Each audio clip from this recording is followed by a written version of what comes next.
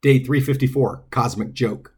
Victor Borg, famed comedian, conductor, and pianist, once said, "Humor is something that thrives between man's aspirations and his limitations. There's more logic in humor than anything else, because you see, humor is truth." I have often heard it said that God has an amazing sense of humor. I think Victor Borg would agree, judging from his quote above. I love the thought that humor resides between what we think we can do and what we are actually capable of doing. I happen to think it is precisely in that place of humor that victim thinking can sneak in if we aren't too careful. Let me explain what I mean by that. I wish it were always funny when I can't do what I think I am capable of doing. How many times have you come to that place where your abilities seem to be dwarfed by your challenges? This is where I think God's sense of humor comes into play. You see, we have been instilled with dreams and aspirations way beyond our means. We are made in the very image of God. God is gigantic. It stands to reason that if we carry the image of God inside of us, why wouldn't we have dreams and aspirations that match His size? Here's where Mr. Borg's quote comes into play. It is comical to watch something the size of an ant try and carry a dream as big as the universe. Yet that's what we often think we are supposed to be doing in order to let victory be what defines our victor status. Thinking it is up to us to make an identity that can make happen the God-sized aspiration placed there by Him is such a victim-making proposition. It was quoted earlier, humor is truth. When it comes to the humor in thinking that we can make our identities be what they need to be in order to make our destiny all that it is supposed to be, truth is the foundation for this kind of comical thinking. As silly as this is, we tend to fall victim to this kind of humor over and over again. It just doesn't have to be this way. God isn't like an adolescent bent on pulling off the perfect practical joke in your life. He isn't up there belly laughing at our failed attempts at making happen the profound ambitions in our hearts come to reality. He wants us to recognize the unbridgeable gap between our aspirations and abilities and let Him be all we need to make happen the big things He has placed in our hearts. Surrendering that gap to Him is the only way we can live like the victors He has called us to be all the time in our lives.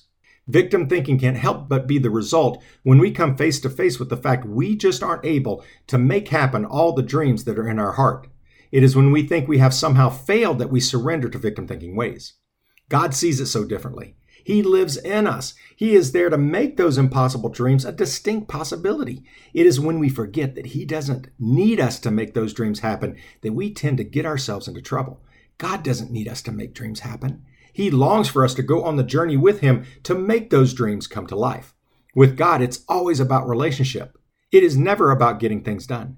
God is perfectly capable to do all He wants to get done in this world. He just wants us to go with Him as He gets done all He wants in and through our lives. Today's Bible reading helps me see life from God's perspective. Take a look at our reading with me now. He forgives our sins, every one.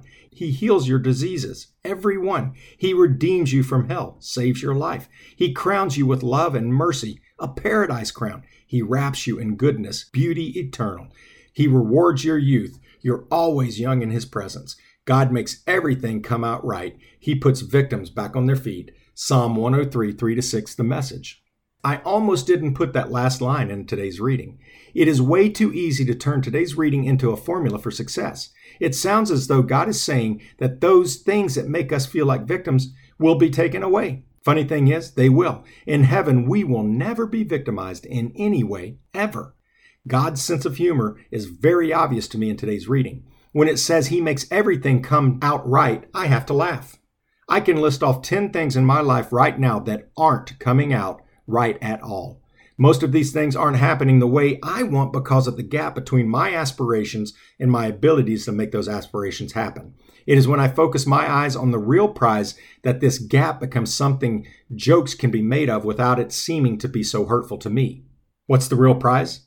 It's a walk with God. Our prize isn't success. Our award isn't making this life be all we want it to be. Sure, that's a reward I want, but that just isn't what is guaranteed on this side of heaven. It is this walk with God that is the complete fulfillment of what God wants for us in this world. When it comes to making our dreams happen, God's presence is the only aspiration where our ability doesn't strike our funny bone as we strive to make our aspirations happen. God's presence is always there, no matter how good we might be at making His presence happen in our lives. Next time you think or say God has a funny sense of humor, remember what makes it possible for humor to be seen in what you do in your life. Stop thinking that it is up to you to make the dreams of your heart happen. Settle into the unforced rhythms of God's grace.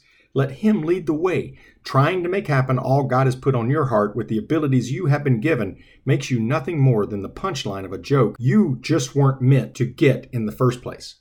Be all God says you are by resting in what He does.